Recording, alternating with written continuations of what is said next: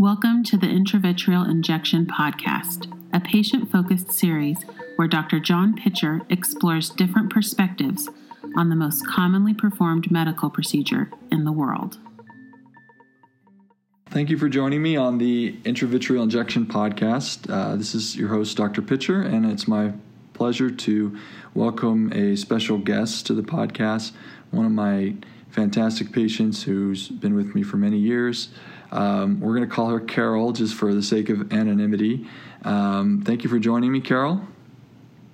You're welcome. Nice to be here. So I wanted to first start off by asking you a couple questions that I ask every patient who's a guest, and that's, number one, do you remember about when your first injection was, how many years ago, or maybe you have a more specific recollection, and then approximately how many injections have you gotten since, and also your age and what diagnosis you get the injections for. Okay. I've been getting the injections for about 5 years. I noticed a big change in my vision about a year before that, and I was actually seeing a doctor for glaucoma and cataracts, but I knew there was something more going on. So after insisting, my doctor sent me to you, and you discovered the macular degeneration, and which I was really happy to catch it early because my father went blind with it within a year. 25 years ago, they didn't have treatments. So I've been terrified that I would get it all these years. And I am 68 years old, so I started when I was about 63. And I've just been thrilled with the results because I've maintained my vision. I can read. I read a lot on the computer, not so much books anymore, but, I can still drive at night and driving, period, is a huge plus. I've told you before, you're a huge success story, and on the eye chart, you consistently measure pretty close to 20/20 in both eyes, having had injections, for several years, 5 years or so, and I think you're getting them about every 6 weeks. Is that correct? Yes. I think there was a time when we were able to extend them out maybe 7-8 weeks, but then we brought it back, and consistently it's been pretty much every 6 weeks. And I think the benefit of this, is it goes beyond just your quality of life. Clearly there are things that you wouldn't have been able to do at this point if you lost vision from macular degeneration. And kudos to you for sticking with the injections. I think it's really made a huge impact on the quality of your vision. And some patients ask me things about the cost, or why do we continue doing these if they're, either expensive for the patient or for society in general. But studies continue to show that if patients lose vision, there's a much larger impact, to the greater society, just from patients losing independence and, both direct and indirect costs from caregivers and so on and so forth. So, that's something that's really important for patients to know. And we've had discussions, you and I, about how often you get the injections and, kind of customizing it for you. And, we've kind of settled into a pattern that's really working well. So you mentioned reading, driving, computers. You just said you just got a new iPad. Is that correct? Yes. So at least, even though technically it's challenging, at least your vision is good enough that you can use it. Absolutely, because I can't be without it. I'm addicted to my computer. Yeah. I don't use it many hours during the day, but I reference it, and I look up articles, research the things I'm interested in. I shop. I help other people with their business, issues, of whether it's calling doctors or setting up appointments or whatever. And I also take care of my 94-year-old mother, which I wouldn't be able to do if I wasn't independent.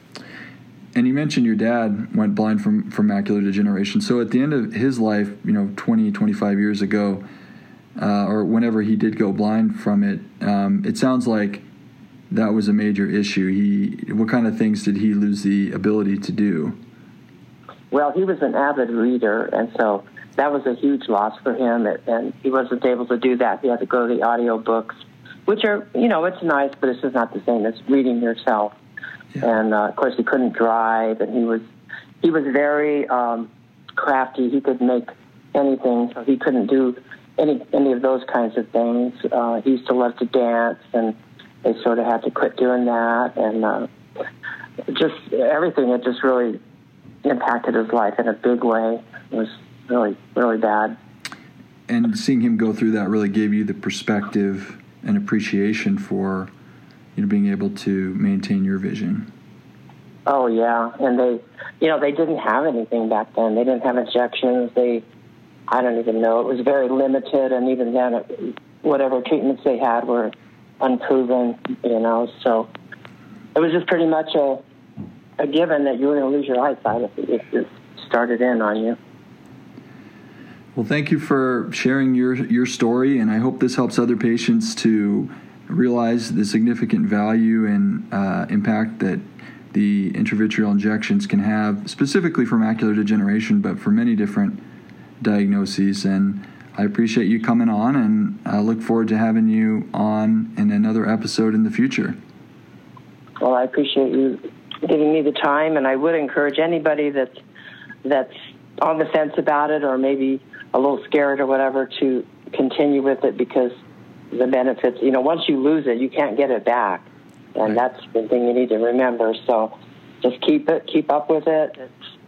It gives you the freedom to live your life the way you want. Well, thanks again, and take care. Thank you, doctor.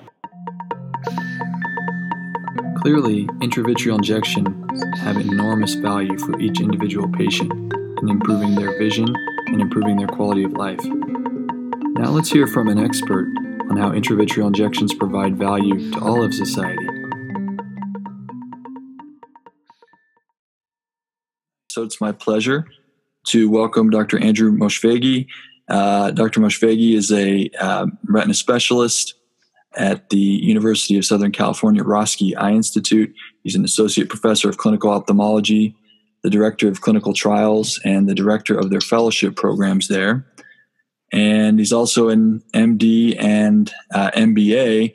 I thought it'd be a great opportunity to talk about the value of intravitreal injections to society. And Dr. Moshfeghi was the lead author on a recent paper in OSLI Retina, which discussed this topic. So thank you very much for joining me, Dr. Moshfeghi.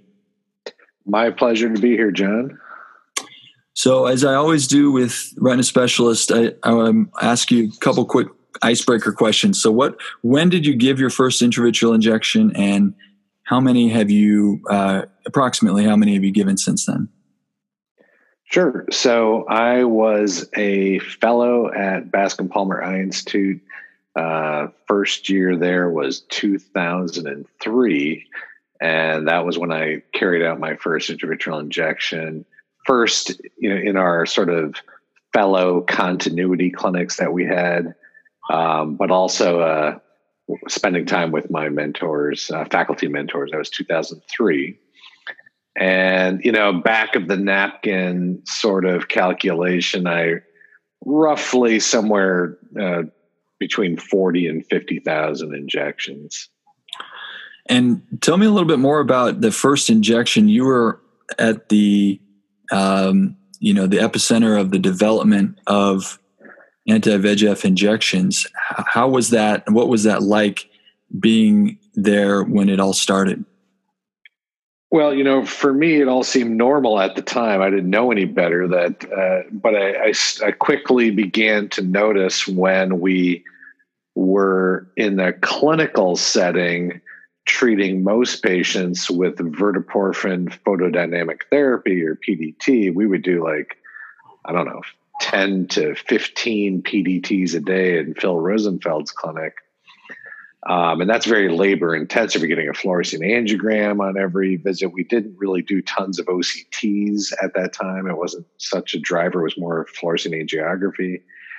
And it's very cumbersome setup and process. Very quickly began to see the potential value of anti-VEGF therapy because the Marina and Anchor trials were ongoing at that time. And we would see some of those patients as part of our clinical responsibilities. And so you very quickly began to see that it was, a much more efficient way of treating patients if it worked. And, we were blinded, of course, so we didn't really know. We had an inkling, perhaps, that it was potentially much more efficacious than what we were using with photodynamic therapy. And what became very interesting at the time was we were studying intravenous bevacizumab because it was available that way, intravenously. And Phil Rosenfeld, Stefan Michaels, and some other colleagues of mine, we carried out a study called the SANA study, looking at systemic Avastin for neovascular AMD. And because of the whole blood-retinal barrier issue, we thought that giving it, many people thought giving an anti-VEGF agent systemically would not penetrate the eye appropriately enough to have a therapeutic benefit. But in fact, in our pilot prospective study, we saw visual acuity curves and OCT central retinal thickness curves that we're now very familiar with from the intravitreal studies of anti-VEGF agents. Now, that was a proof of concept study showing that intravenously delivered anti-VEGF agents were very efficacious, but they had their drawbacks in terms of systemic arterial hypertension and thromboembolic events and stroke that we had to be aware of. But at least showed proof of concept that this FDA-approved drug that was already available, i.e. Avastin or bevacizumab, would be a potential therapeutic candidate for neovascular AMD. And we later had the opportunity to treat the very first patient with both neovascular AMD and then a separate patient with central retinal vein occlusion with Anne Fung, and saw very amazing results that were later reported. So at the time, you didn't have really the ability to appreciate where we'd be, almost 20 years later, which is, the revolution that has resulted in,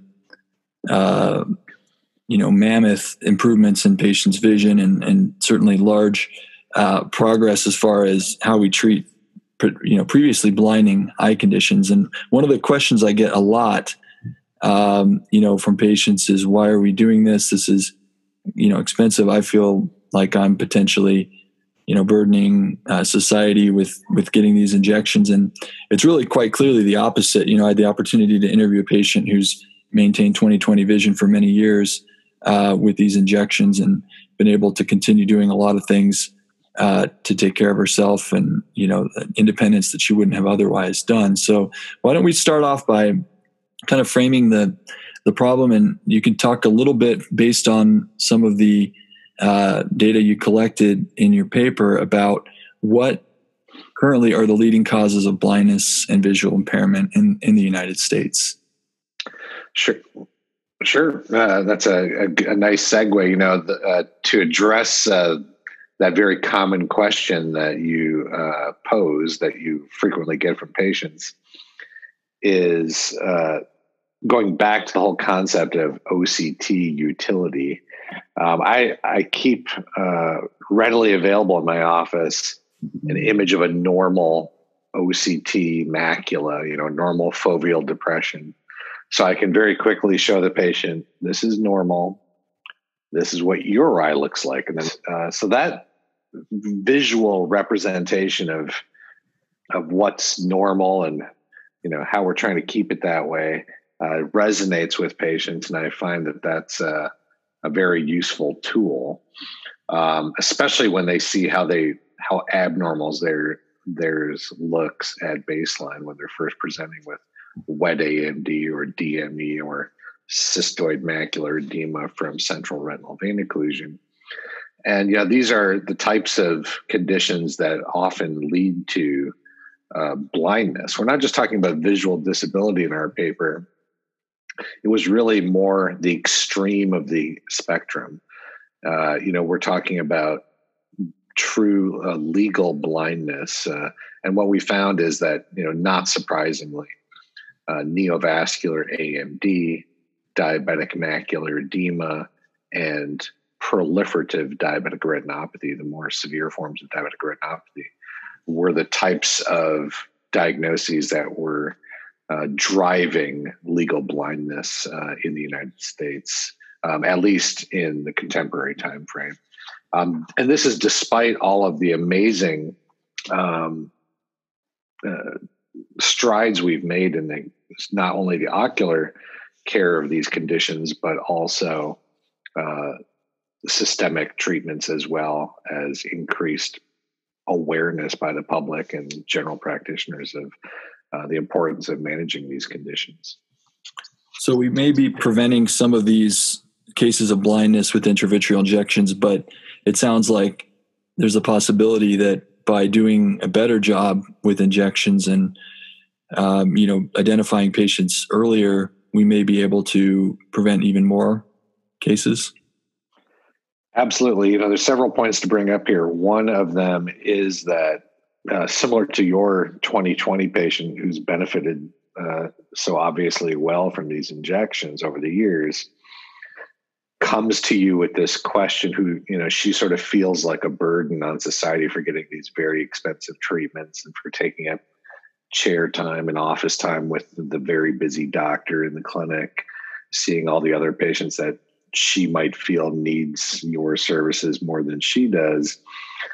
We have to let those patients know, look, as amazing as these treatments are and as much of a paradigm shift as they have proven to be, one major drawback of these treatments is their relatively short duration of action vis-a-vis their remaining life expectancy.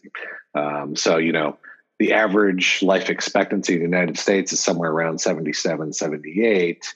But if you make it to 78, the average additional life expectancy is another 10 years. The average age of onset of neovascular AMD in the U.S. is 78. So if you make it to 78, you can expect to be diagnosed with wet AMD around that time if you are destined to get that diagnosis, and that you might be alive for another 10 years. And if that's between 6 and 9 injections per year in the first year, and 6 and 7 in the second year, and so on and so forth, the number of injections adds up. So that's one thing, is that we have to explain to patients that this is a treatment, not a cure. You won't be done. You won't be done, and hopefully you never will be done, because you'll still be benefiting from the treatment. The two times we sort of stop treatment aren't good. It's usually when the patient is no longer with us, not because of the injections, but just because of natural causes, or the patient has failed to follow up, lost to follow up for whatever reason, or due to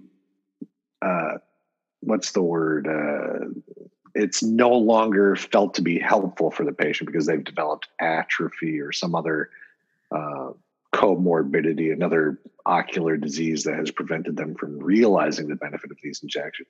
But by and large, patients who are receiving the injection and they're doing well, there's not a good rationale to stop them at least for neovascular AMD. And I would say in general for most of the diseases.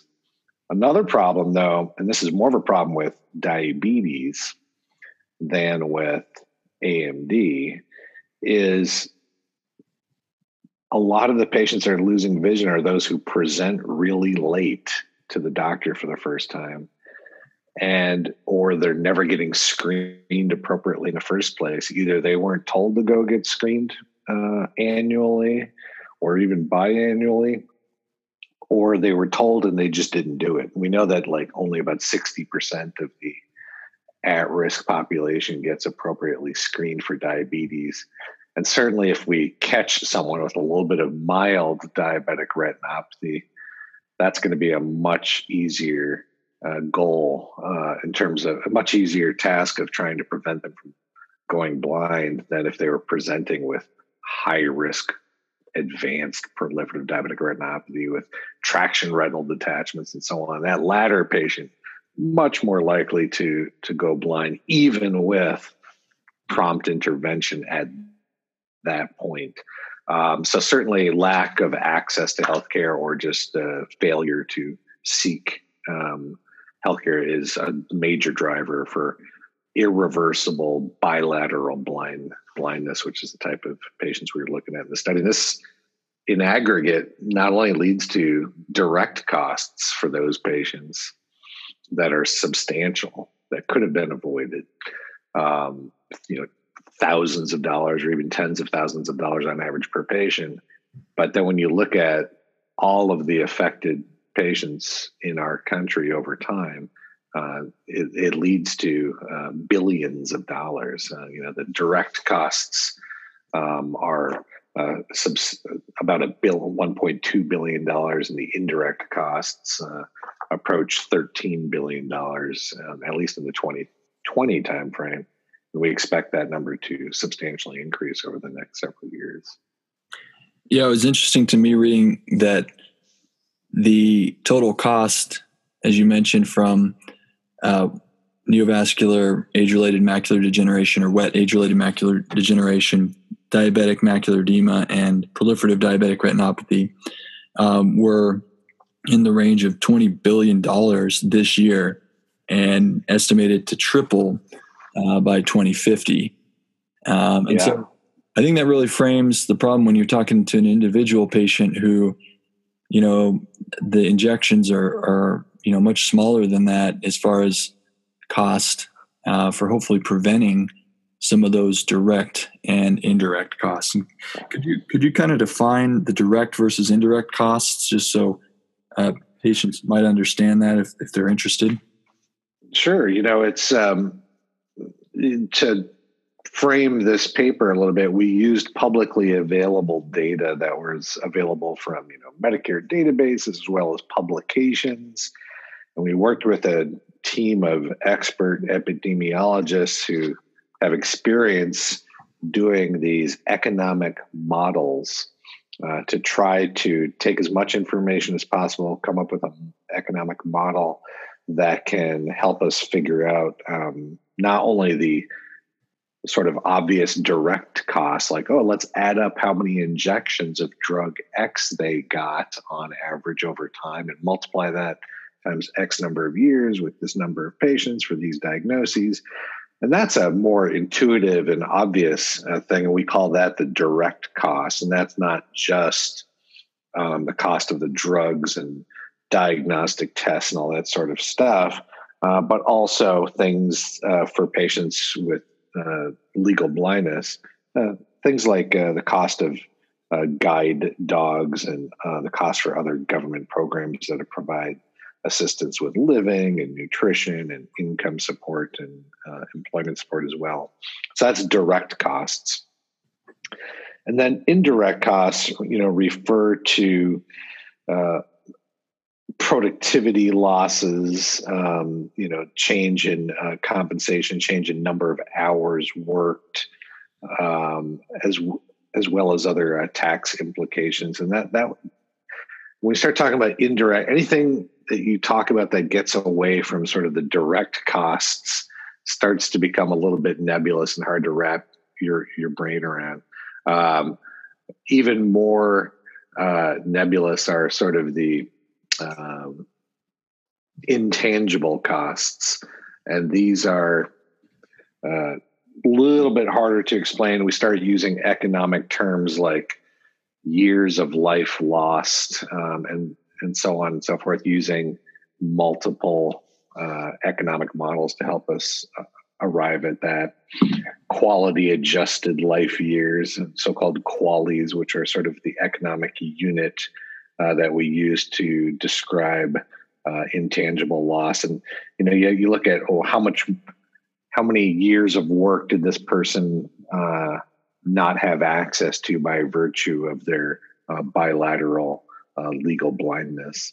So when you start adding all these things up and you start providing relative proportions of impact from direct versus indirect versus intangible, then we start to come up with these numbers more on a macroeconomic scale where you can start talking about the billions of dollars of impact. And like you said, these are the most severe cases. So individual patients experiencing, small drops in vision that keep them from doing things like reading and driving, represent additional, major impacts. So, well, sorry to interrupt. I just want to highlight one thing once again. This paper, I think, underestimates hugely the true economic impact of these conditions on society for the following reason. We're only talking about bilateral legal blindness. And we both know that our AMD patients often aren't legally blind. They might have 20/80 vision in the better seeing eye, 2400 in the other eye. That patient's technically not legally blind, but they're not going to be driving a car. They're not going to be able to read the fine print on their telephone bill. And those are substantial visual disabilities that really this paper doesn't account for. It's a great point. Well, I think it's really interesting, to study, to highlight these numbers. And I think patients will appreciate the fact that, the injections they're getting are helping hopefully to prevent some of this cost, societal impact that these conditions have. And that's really what I wanted to kind of bring across was, as retina specialists, we want to improve each patient's quality of life individually, but on the large macroeconomic scale, as you mentioned, there is a benefit for patients getting these injections to prevent severe vision loss and so forth. So that's a great summary, and I really appreciate you shedding light on this subject and giving us insight. And appreciate you coming on, and looking forward to potentially having you on again in the future. Great. And thanks so much for coming up with this idea of sharing this type of information with our patients and their loved ones, because I think there's a lot of questions that they have and so many misconceptions. I enjoyed Christina Wang's and Roger Goldberg's podcast as well, and I felt like we're kind of hitting all of the various aspects of intravitreal injections from many different angles. So I think this is super helpful. We hope you've enjoyed this episode of the Intravitreal Injection Podcast. Please leave us a review and subscribe on Apple Podcasts, Spotify, or wherever you listen. Follow us on Twitter at the IVI Podcast. We hope you'll join us next time. Until then, remember, when it comes to intravitreal injections, there's more than meets the eye.